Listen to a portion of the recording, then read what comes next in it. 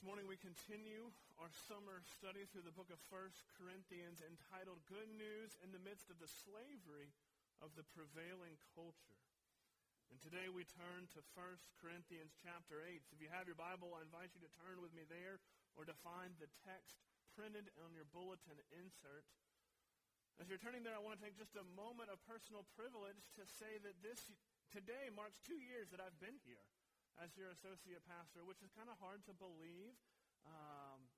Today, instead of 2 years ago, I'm a little less nervous to preach, but yet some things never changed in that Barry was on vacation when I started, just like he's on vacation right now. But it is a joy to be here. I'm thankful for the 2 years, the way that you guys have loved me and Amy and our son Bo, and we look forward to many years to come. That being said, let's turn our attention to the reading of God's holy word, 1 Corinthians 8. Before I read this text, let me pray and ask for the Lord's help. Gracious God, you have told us that we should not live by bread alone, but by every word that comes from your mouth. Lord, would you open our eyes to see wondrous things in your word? Speak, Lord, for your servants listen. In Christ's name we pray. Amen. Hear now the reading of God's word, 1 Corinthians 8, starting in verse 1. Now concerning food offered to idols, we know that all of us possess knowledge. This knowledge puffs up, but love builds up. If anyone imagines that he knows something, he does not yet know as he ought to know. But if anyone loves God, he is known by God. Therefore, as to the eating of food offered to idols, we know that an idol has no real existence, and that there is no God but one. For although there may be so-called gods in heaven or on earth, as indeed there are many gods and many lords, yet for us there is one God, the Father, from whom are all things and for whom we exist, and one Lord Jesus Christ, through whom are all things and through whom we exist. However, not all possess this knowledge, but some, through former association with idols, eat food as really offered to an idol, and their conscience, being weak, is defiled.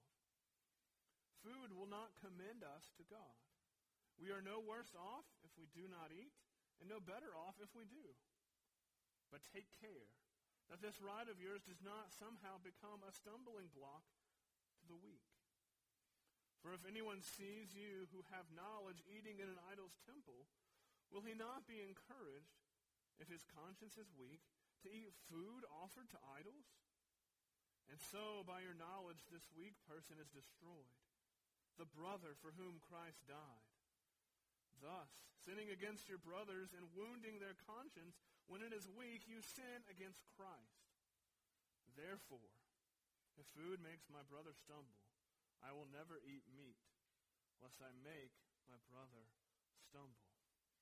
The grass withers and the flowers fade, but the word of our God remains forever. In 1843, a 21-year-old scholar was doing research on the American Revolution and the events that led up to that war.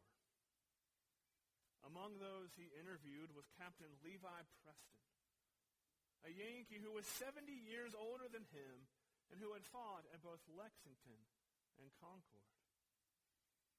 Captain Preston, the young man, began, "What made you go to the fight in Concord on April 19, 1775?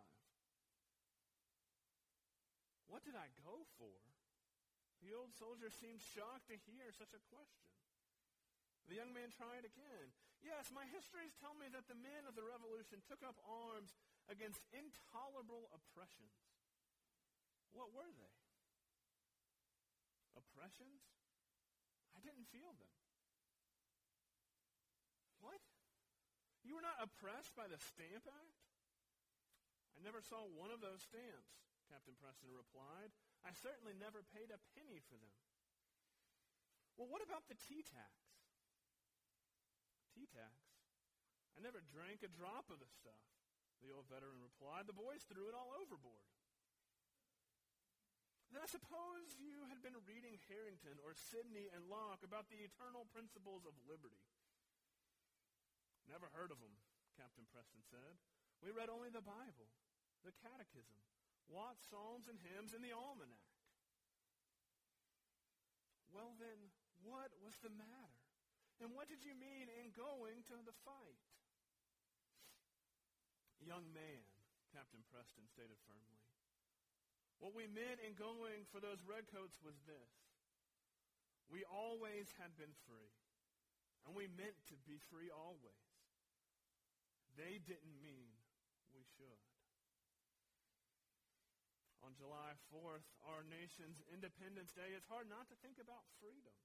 We love the freedoms and liberties that we have here in our country, and rightfully so.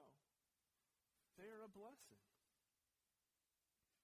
As Christians, we have freedoms as well. Theologically speaking, we call one type of freedom Christian liberty. Areas of Christian liberty might be the consumption of alcohol, listening to a certain type of music, dancing, playing cards, or so on. These involve liberty. Some may choose to partake and participate, others may not. And that's okay, because we believe that Scripture is not abundantly clear and does not definitively say what we must do in these areas. In the passage before us, Paul addresses the second issue about which the Corinthians wrote him. The first was marriage, as we saw last week. Now you might be thinking, John, this is kind of a strange passage. I mean, food offered to idols? What are we to make of that? Well, if that's your thoughts, you're not alone. I thought something similar the first time I read through this text after realizing this was what I was assigned to preach. I know now why Barry chose to be on vacation this week. I only joke. At the heart of this passage is Christian liberty and how we are to act in a secular society. But we need to acknowledge that this is a challenging passage. You see, typically in sermons, Barry and I will have one overarching idea supported by several main points that all kind of ties together. We illustrate them and we apply them throughout the sermon. This sermon's a little bit different. In the first half, we are going to really dive into what this passage means, with a particular emphasis on what it meant to the Corinthians as the original readers of this letter. And then in the second half, we're going to look at how this applies to you and I today. One caveat before we dive in is that it might be tempting to zone out in the first half and be like, hey, wake me up when we get to the second part. That time of application, that's really what I care about. But resist that urge. Why? Because understanding what this letter meant to the Corinthian readers is going to solidify how it applies to us today. So let's dive in. Paul begins by saying, now concerning food offered to idols, we know that all of us possess knowledge. This knowledge puffs up, but love builds up. If anyone imagines that he knows something, he does not yet know as he ought to know. But if anyone loves God, he is known by God. As I mentioned earlier here, Paul is addressing the second question that the Corinthians had, and they presumably wrote a letter asking him about. And Paul's going to answer their question here in this chapter and in part of chapter 9 and almost all of chapter 10. In order to understand what's going on here, we need to get a picture of the cultural situation. In the church in Corinth, there were both Jewish and Gentile background Christians. Corinth was a very secular city, yet they worshipped many gods. And part of their worship involved sacrificing animals to these gods. These sacrifices were family affairs. Animals were slaughtered and sacrificed to the gods. Some of the meat was burned on an altar. Other parts were taken by the priest. And the rest were given to the family to do what they wanted. The parts that the priest didn't want, they then sold in a meat market. And the family would take their portion, cook it there in the temple, and have a big feast as part of their worship. Gentile background believers would have faced a dilemma. Do they eat the meat that's been offered to an idol, or do they abstain from doing so? What if they're invited to one of these feasts by family friends? Should they go, or should they not? And so they wrote to Paul to get his advice. And what we find here is his response. Now, almost as soon as Paul introduces the idea of food sacrificed to idols, he deviates and talks about knowledge. Now, why did he do that? Is this some kind of apostolic ADD kicking in? No, certainly not. Paul, under the inspiration of the Holy Spirit, is showing that there is more to the story here. There's something deeper going on in the Corinthian church. Notice that all of us possess knowledge is in quotation marks. That's an interpretation by scholars that this is probably a quote from the letter that they sent Paul. And this seems to be the best understanding. Paul is using the words of a particular group in the church. This group, we might call them the strong conscience group. In a sense, we're boasting about their knowledge regarding spiritual matters. Paul rebukes them and says that their knowledge puffs up. In other words, it leads to pride and arrogance. Instead of this knowledge, he says that they should have love. Love for God that translates into love for fellow believers. This love, Paul says, builds up, as Megan was talking about, rather than puffing up. Here, Paul is not condemning knowledge outright. If you take verse 2 out of context, it seems that all knowledge is bad. That's not what Paul is saying.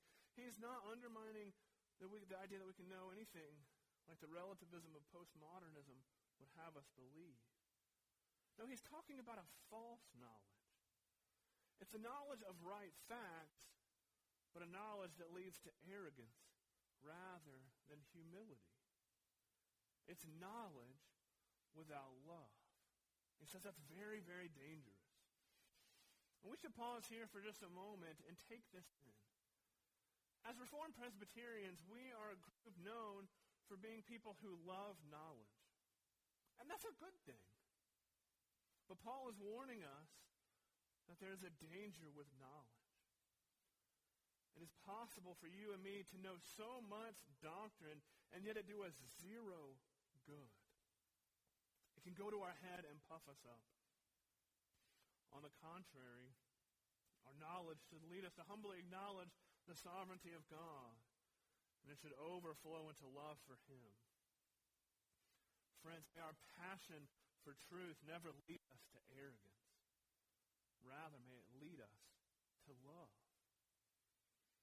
Understanding the importance of love will be crucial for grasping Paul's answer to how to interact with food sacrificed to idols. In verses 4 through 6, Paul returns to this very concept. In verse 4, there are two statements in quotation marks. An idol has no real existence, and there is no God but one. Presumably, these are quotes again from the letter sent by the strong conscience party in Corinth. And these are statements with which Paul agrees. Idols have no real existence.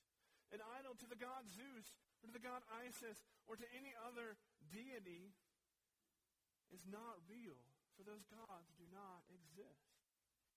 And Paul's second quote confirms the first. There is only one true God. As Deuteronomy 6:4 says, "Hear, O Israel, the Lord our God, the Lord is one." There's only one God in the universe. His name is Yahweh. His Son is the Lord Jesus Christ. Paul agrees with these theological truths. He knows that they are doctrinally sound. But what we see in verses 7 through 13 is he disagrees with the application that some of the believers in Corinth are making from these truths. The strong conscience party took their knowledge about God and the non-existence of false gods and applied it in a very specific way.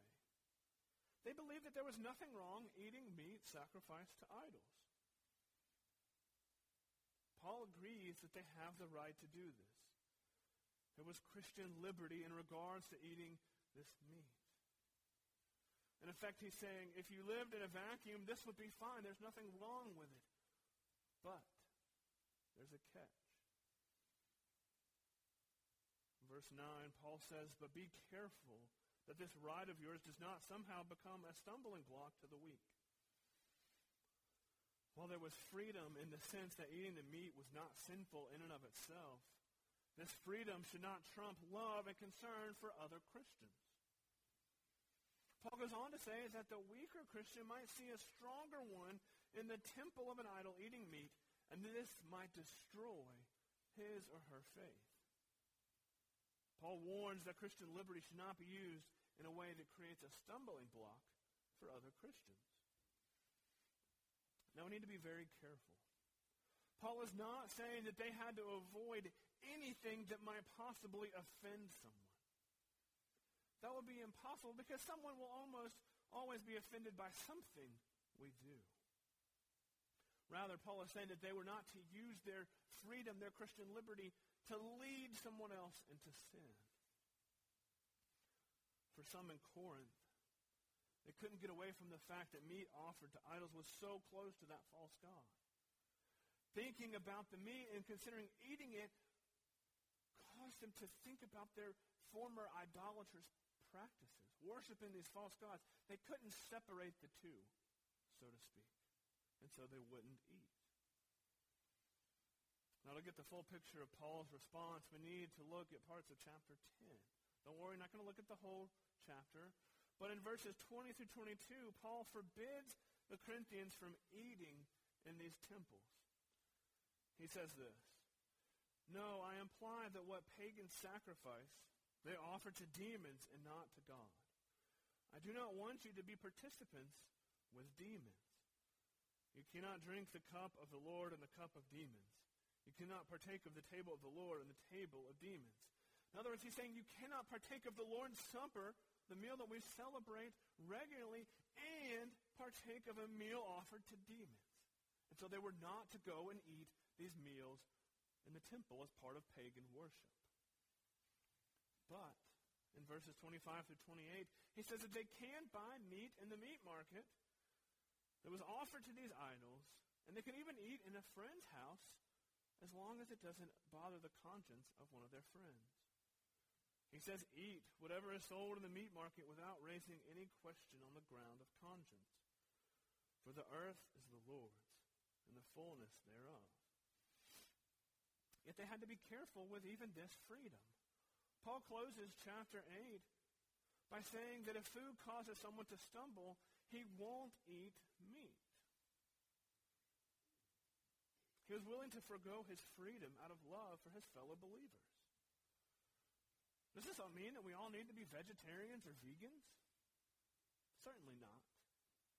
But we do need to be conscious of those around us and let genuine godly love be our motivation for all that we do. In summary, there's a few main points Paul is making. First, participating in idol worship at the temple is forbidden for God's people, these pagan temples. They were to have nothing to do with the idols, their secular culture. Second, they were free to partake of things offered to idols since the idols and gods weren't real. They did not have to avoid all food and other products from secular places out of concern for their origin. And third, the main idea is love for your brothers and sisters in Christ. Just because they could do something doesn't mean that they should. Rather, they were to consider their fellow Christians out of love. Now, perhaps at this point you're thinking, John, thank you so much for explaining this difficult passage of 1 Corinthians 8. If I ever find myself in a pagan temple where meat is offered to an idol, I will know exactly what to do. And that's a fair thought. But we must remember what 2 Timothy 3:16 says. All Scripture is breathed out by God and profitable for teaching, reproof, correction, and training in righteousness. In other words, all Scripture is relevant for all of God's people at all times, including 1 Corinthians 8 about food sacrificed to idols. So the question arises, how do we apply this teaching to life in 21st century America? In order to answer this, we need to keep a very important principle of understanding the Bible in mind. This comes from one of our governing documents, the Westminster Confession of Faith, chapter 1, paragraph 6, which says, "The whole counsel of God, concerning all things necessary for his own glory, man's salvation, faith, and life, is either expressly set down in Scripture, or by good and necessary consequence may be deduced from Scripture." That idea of good and necessary consequence is how we go from what Paul says here in 1 Corinthians 8 to how it applies to you and I today in 21st century America. It seems in order to use a couple of examples to help us understand. Let's start with a fairly straightforward example. As I mentioned earlier, alcohol is a matter of Christian liberty. Scripture nowhere condemns the consumption of alcohol outright. After all, Jesus turned water into wine, and surely there was alcohol in that wine.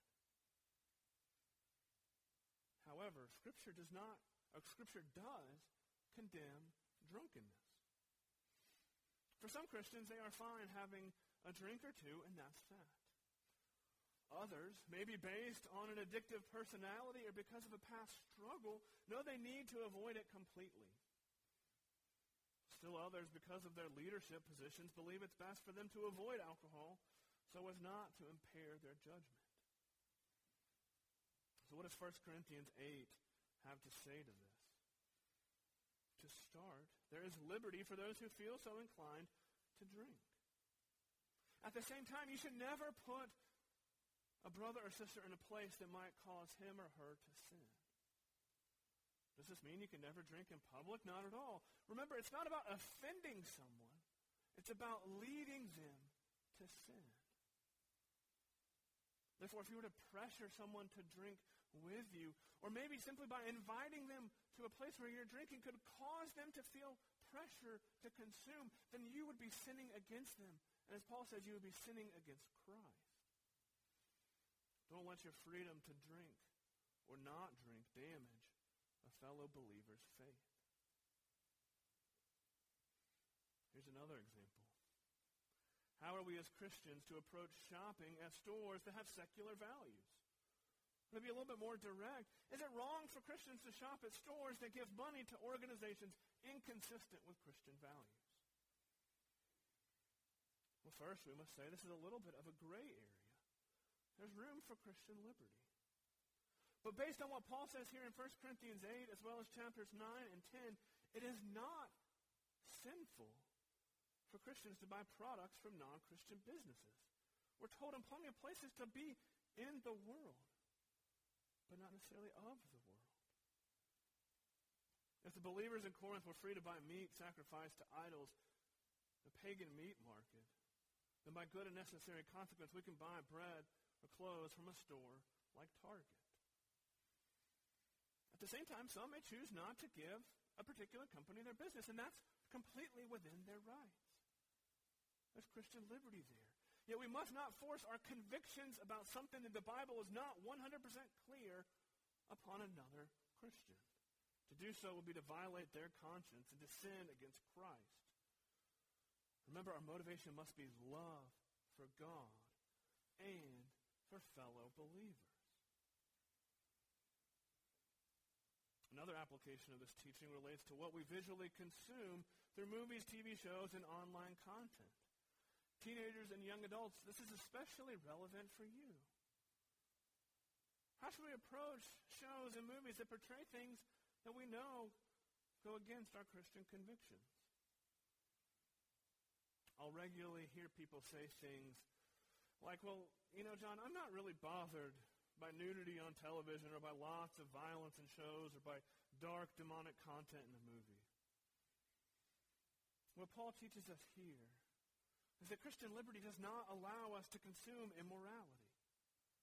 In a sense, we are entering the temples of pagan idolatry when we watch debauchery and perverseness.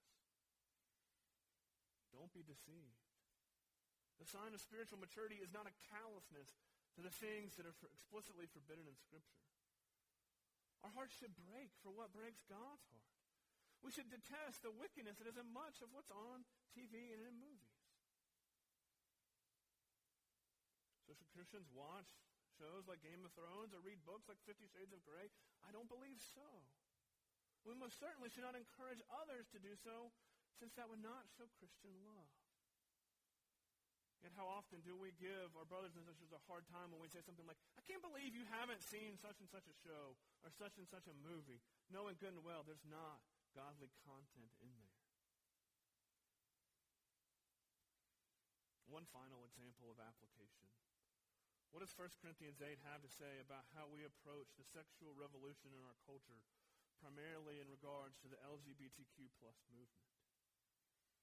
Some argue that we simply need to love everyone and let God be the judge. Others have labeled homosexuality as the worst sin and perhaps the unpardonable sin. Neither of which fit with what Paul says here in 1 Corinthians 8.